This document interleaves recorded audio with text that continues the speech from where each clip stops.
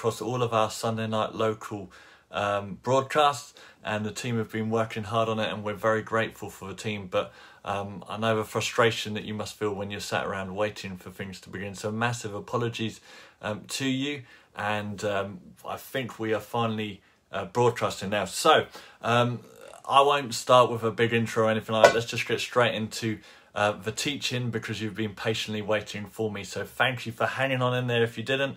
And if you didn't, then I'm not speaking to you. So let's crack on, shall we? Tonight, we are beginning a brand new series of teaching all around this theme of building the house. Now, when we reference the house over this series, what we're going to be talking about is our lives individually. We're going to be talking about our households, and we're going to be talking about the Church of Jesus Christ as well, both locally and globally. So over the months of January and February, we're going to be looking at different aspects of this through the Word of God. And we're going to be referencing Nehemiah a whole lot over this time, but also drawing from different parts of the Bible to look at the central thought of building the house of God. So hopefully by now you've got a Bible ready, a notepad and pen. Your mug of coffee or tea or herbal tea, if you're fasting, has probably gone cold, so apologies for that. Or you've drunk it all up and made yourself another 5 by the time that you've been waiting for us. But tonight we're going to begin with this thought of beauty for ashes. Beauty for ashes as we begin this brand new series. And the central point that I want to put across tonight, that I pray is going to flood your life with hope, is simply this: that God is a God who rebuilds. God is a God of restoration, of redemption. He's a God of new beginnings. He's a God of a fresh start. God is a God who gives beauty for ashes. Now that phrase may seem familiar to you, beauty for ashes, and it's from Isaiah chapter 61. Now in Isaiah chapter 61, the prophet Isaiah is speaking to the nation of Israel at a time where they are in slavery and they're suffering. And Isaiah was sent by God to tell God's people that he had not forsaken them, that he had not forgotten about them, but at the right time he would come to their aid, and he would change their mourning into dancing. He would turn their sorrow into joy. And he says these words in verse 3 of Isaiah chapter 61. To all who mourn in Israel, he will give a crown of beauty for ashes. A crown of beauty for ashes. Now, as we've said often in these Sunday night local teachings, it's important for us to understand the historical context and the time in which something is written in order to understand the power of the words that are spoken in God's word. And so Isaiah is speaking to the nation of Israel at a time where ashes were symbolic of mourning. Ashes were symbolic of grieving.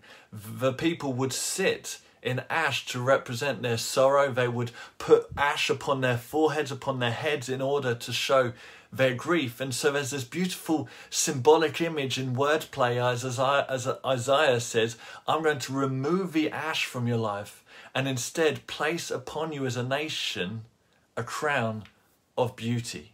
It's a great thing that Isaiah says, and obviously we know that that prophecy was ultimately fulfilled in the person of Jesus Christ. But what a great promise for us today. What a great demonstration to us of who our God is, that he takes the ash, he takes the loss and the suffering and the brokenness, and he replaces it with joy. He replaces it with fulfillment. He replaces it with something beautiful. Now, of course, he did that at the moment of salvation, didn't he, for each and every single one of us. But when we placed our faith in Jesus Christ, we went from being lost to being found. We went from being sinners to being saints. We went from being dead in our sins to being made alive in Christ. He's a God who gives beauty for ashes, but he continues to do that, not just at the moment of salvation, but he continues in our journey of walking with him to continually trade in our sorrow for his joy. Our God is a God of redemption. He's a God who rebuilds. He's a God who restores. He's a God who makes all things new. In fact, he makes them so often better than they've ever been before. He's a restorer and a rebuilder. Now, if you've been watching the fasting videos that have been going out each morning during this time of praying and fasting that we're committing to at the beginning of the year. And if you haven't seen them, there's a 5-minute video that goes out each day just to encourage you in this time of seeking God from one of our congregational leaders. And if you have been watching those, you would have seen Kirsty and I speak earlier in the week from Joel chapter 2 verse 25, where the prophecy is given by God. It says, "So I will restore to you the years that the swarming locust has eaten." The New Living Translation says, "I will give back what you have lost." The Amplified loves the way it puts it. It says, "I will compensate you."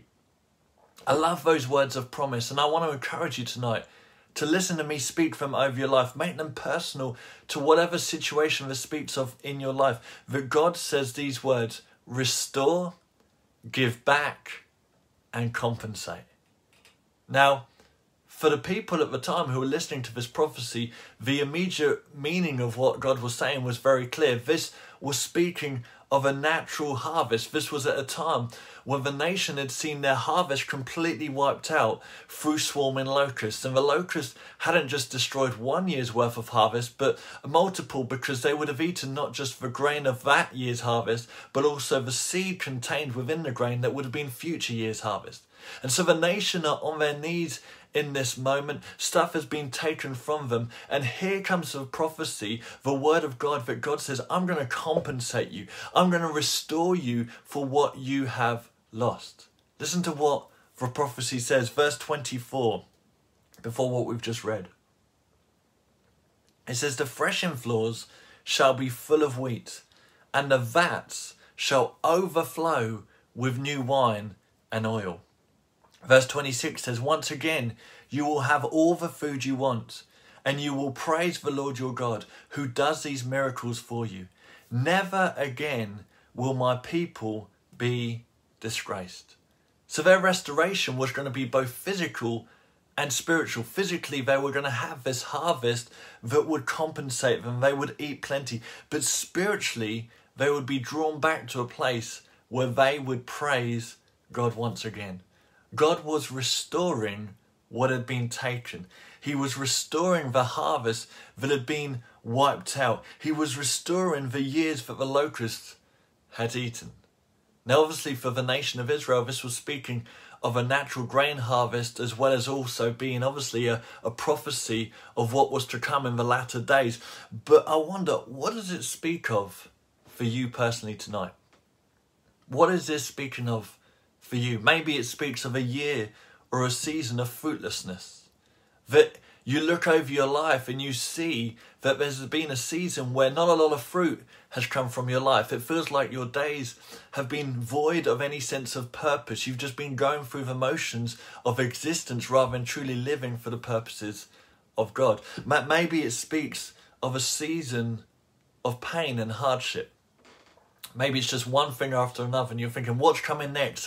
How much worse could my life get than it is right now? Maybe for you this speaks of a season of ill health. Maybe a physical ailment or emotional turmoil in your life. Maybe it speaks of a shrinking back or a falling asleep spiritually, what Pastor Andy and I have both spoken about recently on Sunday morning broadcast. And you feel like you've drawn away from the closeness you once had with God. Now, for many people, of course, last year, 2020, felt like a year that the locusts had eaten. Maybe it signified a lot of these things that we're speaking about tonight. Maybe it was a year where you experienced difficulty, where you faced financial hardship, where you battled with loneliness, where maybe you had a problem relationally or with your health. Maybe it was a year where you felt spiritually lost. But I want to speak this truth into your life this night and share this hope and this promise from God with you tonight, that God restores, that God gives back, that God compensates, that God rebuilds. And that's what we're declaring over the year 2021. Not just because we've magically turned the corner in a calendar and so everything goes away. I think just the first 10 days of this year have shown you that just because a calendar changes, it doesn't mean that a magic wand is waved and everything changes in life. We're in another lockdown. You see what's going on in the news around the world. Things haven't changed because we're in a new year.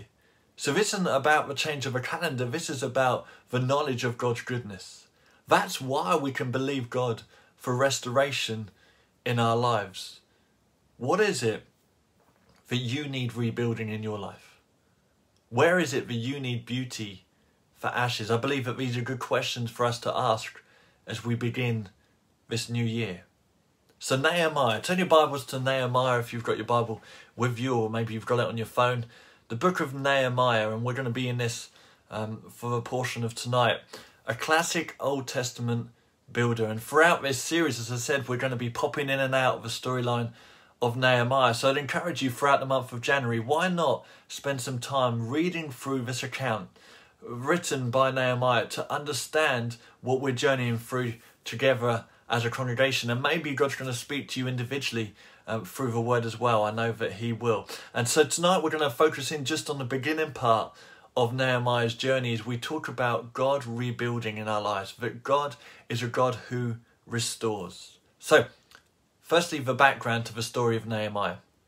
What we're about to read together is set in around 443 BC, so 443 years before Jesus. And Nehemiah was the cupbearer to the king of Persia. That was his role. And so amongst other things that he would do, he would taste the wine in order to make sure that the wine wasn't poisoned. Now, some of you listening tonight would think, well, that's a great job. I'd like that job, to be paid to test the wine. Some of you would like that. But also, if he tasted the wine and it was poisoned, he would be the first to know about it. He was the first to be affected by it. And so life insurance may have been difficult to get for Nehemiah at this time. But he was somebody who was in this comfortable position. He was an Israelite, a Jewish man, yet we don't know whether he'd ever been to the nation of Israel, because 100 years before what we're about to read, the Babylonians had gone in and invaded the nation of Israel. They destroyed the temple, they destroyed Jerusalem, and they brought back the Israelites into Babylon and into a place of captivity.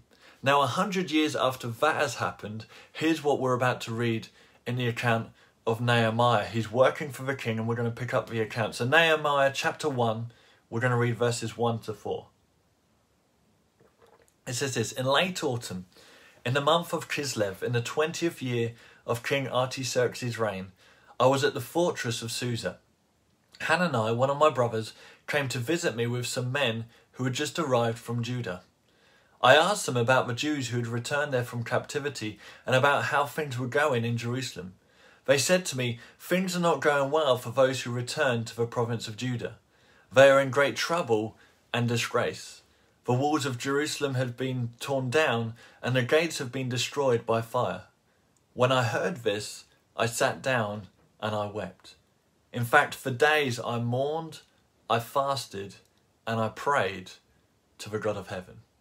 Okay, in the time that we've got remaining tonight, I want to quickly look at 5 brief things. Don't worry, they're not going to be long. 5 brief things that we can learn from Nehemiah and the account that we've just read, that we can apply into our lives as we trust God to rebuild the stuff that's broken in our life for his ultimate glory. So here's the first thing that I want to encourage you with. Don't accept things as they are. Don't accept things as they are. You see, if you want to see God at work in your life, you've got to get to a place where you don't accept things as they are, or you don't believe the lie that things could never get better. Listen, that's a lie from the enemy. God can always turn a situation around. No matter how desperate it may seem, he will make a way where there seems to be no way. He is a God who can do the impossible. That's true for a church who may be trying to overcome evil in its community. That's true for a married couple who feel like their marriage is going through the motions. That's true for somebody who's constantly feeling downcast and wondering whether they'll ever have any joy in their life again. God can turn things around. See, the story of Nehemiah is all about a man who became aware of something that wasn't as God intended it to be. And he didn't just sit there, he did something about it. See, here's Nehemiah, he's in this place of comfort, and the people come and they tell him what's going on in Jerusalem. He could have just shrugged. He could have said, oh, that's a shame to hear, but I'm just going to stay in my comfort, my life's okay. But he was moved by what he heard, and he chose not to accept things as they were. Whatever area of your life you're believing for God to rebuild, whatever area of your life you want to see changing, don't swallow the lie that things can't change. Your marriage can be amazing again. Your heart can be filled with joy again. Your body can be in full health again. Your child can come back to God again. Your days can be filled with purpose again. Don't accept things as they are. Number 2, acknowledge the need. This is tied into the first point really. Acknowledge the need. That Nehemiah refused to accept things as they were because he chose to acknowledge the need. Verse 4 says this, "When I heard these things, I sat down and I wept." Nehemiah had acknowledged and been moved by the need. I want to encourage you to be somebody who's sensitive enough that when the Holy Spirit points out something in your life or around your life that needs changing, you are moved to action. You respond to the need and you acknowledge the need. It may be a need in somebody around you. It may be that you see a need in their life that may be practical. It may be financial. It may be that they need encouragement. It may be that they just need somebody to text it. You see that need and you acknowledge the need. It may be that you acknowledge a need in the church. That, as we said recently, we're going to look to rebuild in coming weeks and months as we look to regather and what that looks like. It may be that you acknowledge the need of playing your role, of playing your part in that. It may be that the Holy Spirit points out a need in your life and he's encouraging you to acknowledge that there's a need spiritually in your life or a need for God to heal you relationally in some way. Acknowledge the need, just as Nehemiah did. But notice, Nehemiah didn't just acknowledge the need and weep about it. He didn't just mourn in sorrow. He didn't remain focused or besotted on how things had got so bad. What did he do? Read the rest of verse 4. It says, "When I read this, I sat down and I wept. In fact, for days I mourned and I fasted and I prayed to the God in heaven." Point number 3. If we're believing for God to rebuild, prayer is going to be a massive part of that. And at times it's going to include as well fasting. Fasting and prayer. And that's a time that we're in right now, isn't it? As a church, as we've committed these first 21 days of 2021 to prayer and fasting. Why prayer? Why fasting? Let me answer the second part of that question first. Why do we fast? Now, here's what we need to understand. That we don't fast because, God has told us we have to fast. God hasn't told us we have to. It won't save us. It won't make us any more righteous. Both of those things are through our faith in Jesus Christ. But you are as righteous as you'll ever get if it's based upon the performance of Jesus Christ and not trying to be based upon your performance. Remember, our performance are like filthy rags in the sight of God when it comes to us trying to make ourselves righteous. So fasting isn't about that. Fasting won't make God love you anymore. He can't love you anymore and he won't ever love you any less. Fasting is about us removing our eyes off ourselves and what's going on in our world and placing our eyes on heaven. See, fasting and prayer are so often linked in the Bible, not just in the Old Testament, but in the New Testament as well. Fasting and praying. Luke 2 verse 37, speaking of the prophet Anna, it says, "Then she lived as a widow to the age of 84. She never left the temple, but stayed there day and night, worshipping God with fasting and praying." Luke 5 verse 33 references John the Baptist's disciples and their habit of fasting and praying. And we could look at a whole load more examples tonight. As I said, fasting helps us take our eyes off ourselves, our own situations, what's going on in our lives, and it causes us to be more dependent on God as we silence the soul. Now listen to me, fasting doesn't change God. Fasting changes us. And I think that Nehemiah knew in part what lay ahead of him. He knew this massive task that was before him, and he knew that he was going to need God's favour, God's wisdom, God's strength. And so in this moment, he fasted and he prayed. Now, why did he pray? Why do we need to pray? Because prayer is powerful according to the word of God. If you're believing for something to change, if you're believing for beauty for ashes, if you're believing for restoration and rebuild in your life, then you've got to get to a place where you don't try and force that change in your own strength, but you pray. James 5 verse 16 says, the prayer of a righteous person. That's you. If you have placed your faith in Jesus Christ, this is you. So we could change this to say, your prayer is powerful and effective. Not just my prayer as pastor, your prayer as an individual believer is powerful and effective. The Passion Translation, I love the way it puts it. Tremendous power is released through the passionate, heartfelt prayer of a godly believer. I love the way that's put. 1 John 5 verse 14.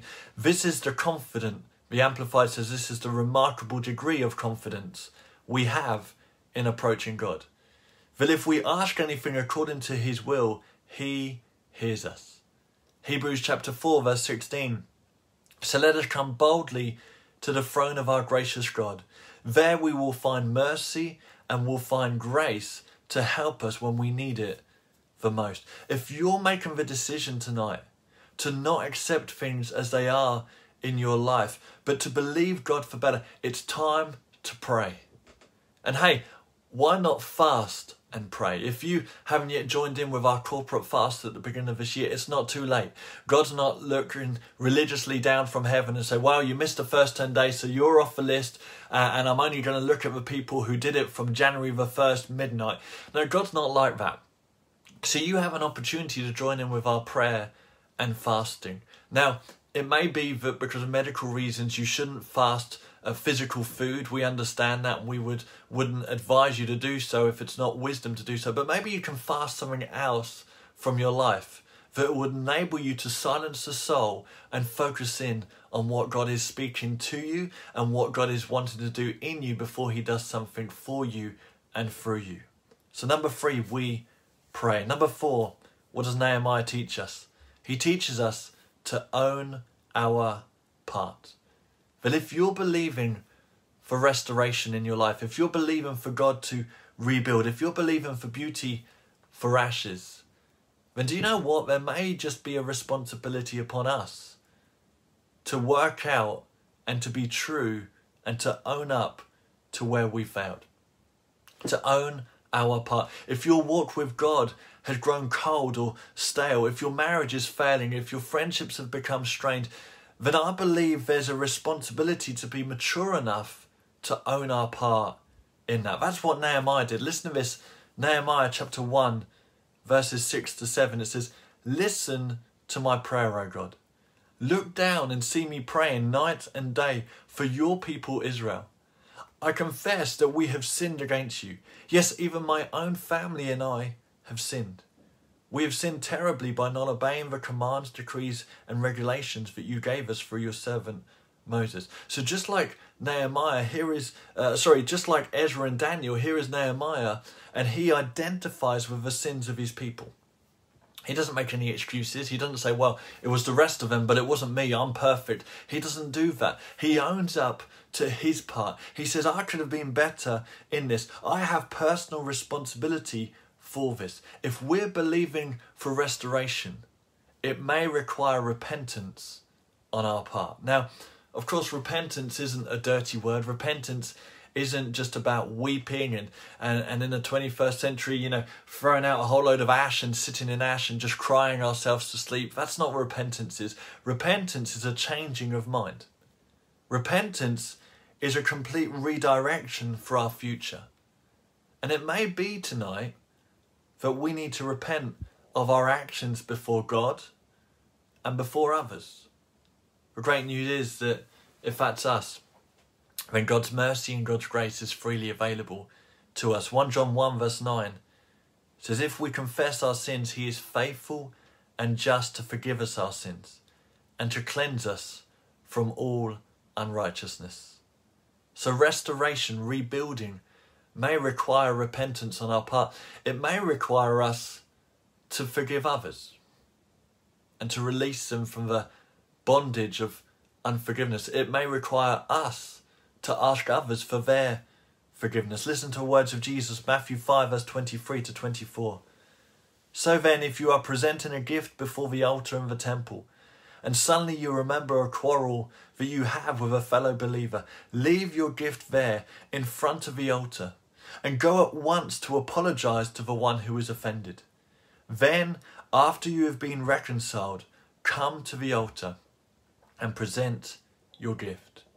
Nehemiah teaches us that if we believe God for him to rebuild, it may first require us to own our part. And number 5, here's the final point. Take steps forward. For those taking notes, take steps forward. See, Nehemiah could have stopped after the first 4 things. He could have acknowledged the need. He could have said, I'm not going to accept this. He could have prayed and fasted. He could have owned his part. But if he'd stopped there, that would have been the end of the story. That would have been the end of the book in the Old Testament. It probably wouldn't have made the Old Testament. You see, God wants us to seek him. God wants us to be reliant upon him. And it's God who will rebuild, but God wants us to play our part. That's why when God healed Naaman in the Old Testament, it was God who did the miracle. It was God who gave him his healing. But he required of Naaman something. He asked Naaman to play his part, to demonstrate his faith. Naaman had to go and dip himself in the river 7 times, and then God performed the miracle. We think of when God parted the Red Sea in order to save the Israelites from the Egyptians. It was God who did that. God performed the miracle, and yet he asked Moses to play his part by raising his staff aloft in order to see the miracle take place. When Jesus fed the 5,000 men plus women and children besides, it was Jesus who did that. It was him who performed that incredible miracle. But he asked the disciples to play their part by bringing him 5 loaves and 2 fish that he could work with. God performs the miracle. It's God who does the miraculous. It's God who rebuilds. It's God who gives us beauty for ashes. And yet he asks us to play our part. All throughout the Bible, you see this in action. And so Nehemiah weeps, and he fasts, and he prays, and he repents. But then he takes steps forward. And so in Nehemiah chapter 2, verse 11, Nehemiah goes to Jerusalem having sought favour and gained favour with the king. And he goes to Jerusalem and he walks around the city, and his heart is disturbed all the more, and he thinks, I've got to do something about this. We've got to make a difference here. God, you've got to help us to rebuild these walls. It was a disgrace for the nation for a number of reasons that we'll go into at a different time. And so he calls the Jewish leaders together, and he says this in Nehemiah chapter 2 verses 17 to 18. He says, you know very well what trouble we are in. Jerusalem lies in ruins, and its gates have been destroyed by fire. Let us rebuild the wall of Jerusalem and end this disgrace. Then I told them about how the gracious hand of God had been on me, and about my conversation with the king. They replied at once, yes, let's rebuild the wall. So they began the good work. Now we'll look more at that in coming weeks and the actual rebuilding of their heart to say yes. But let's just stop there for tonight. And let me ask you personally this evening, watching me right now, how does this apply to you? Beauty for ashes, restoration of what has been lost, compensation of what the enemy has stolen. How does that fit into your life? And as you think about that tonight, I want to encourage you, don't accept things as they are right now. God can turn any situation around. I don't know how desperate you may feel. I don't know how void of hope your situation may look tonight. But God can turn things around for your good and for his glory. Don't accept things as they are. Acknowledge the need. Acknowledge the need around you. Acknowledge the need within you. Pray. Maybe you want to fast as well in this season. Own your part, which may mean forgiving others, or it may mean asking for forgiveness. It may even mean forgiving yourself. And finally, take steps forward. being fully reliant on God, but willing to play your part. I hope that helps tonight. I hope that's been a challenge to you. Again, massive apologies for the delay at the beginning of the broadcast, and thank you very much for being patient and for waiting to hear this word tonight.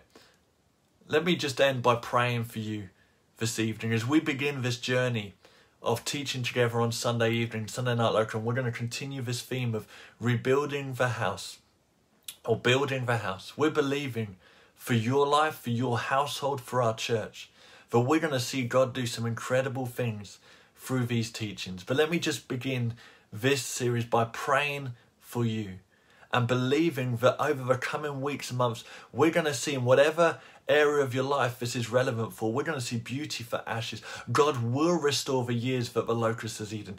God will pay back and give back. God will compensate for what the enemy has stolen. I'm declaring that over your life tonight. So let's pray. Heavenly Father, I thank you that you tonight are speaking to our lives. Father, I just thank you that at the beginning of this series, as we lay this out, Father, we're believing for you to restore.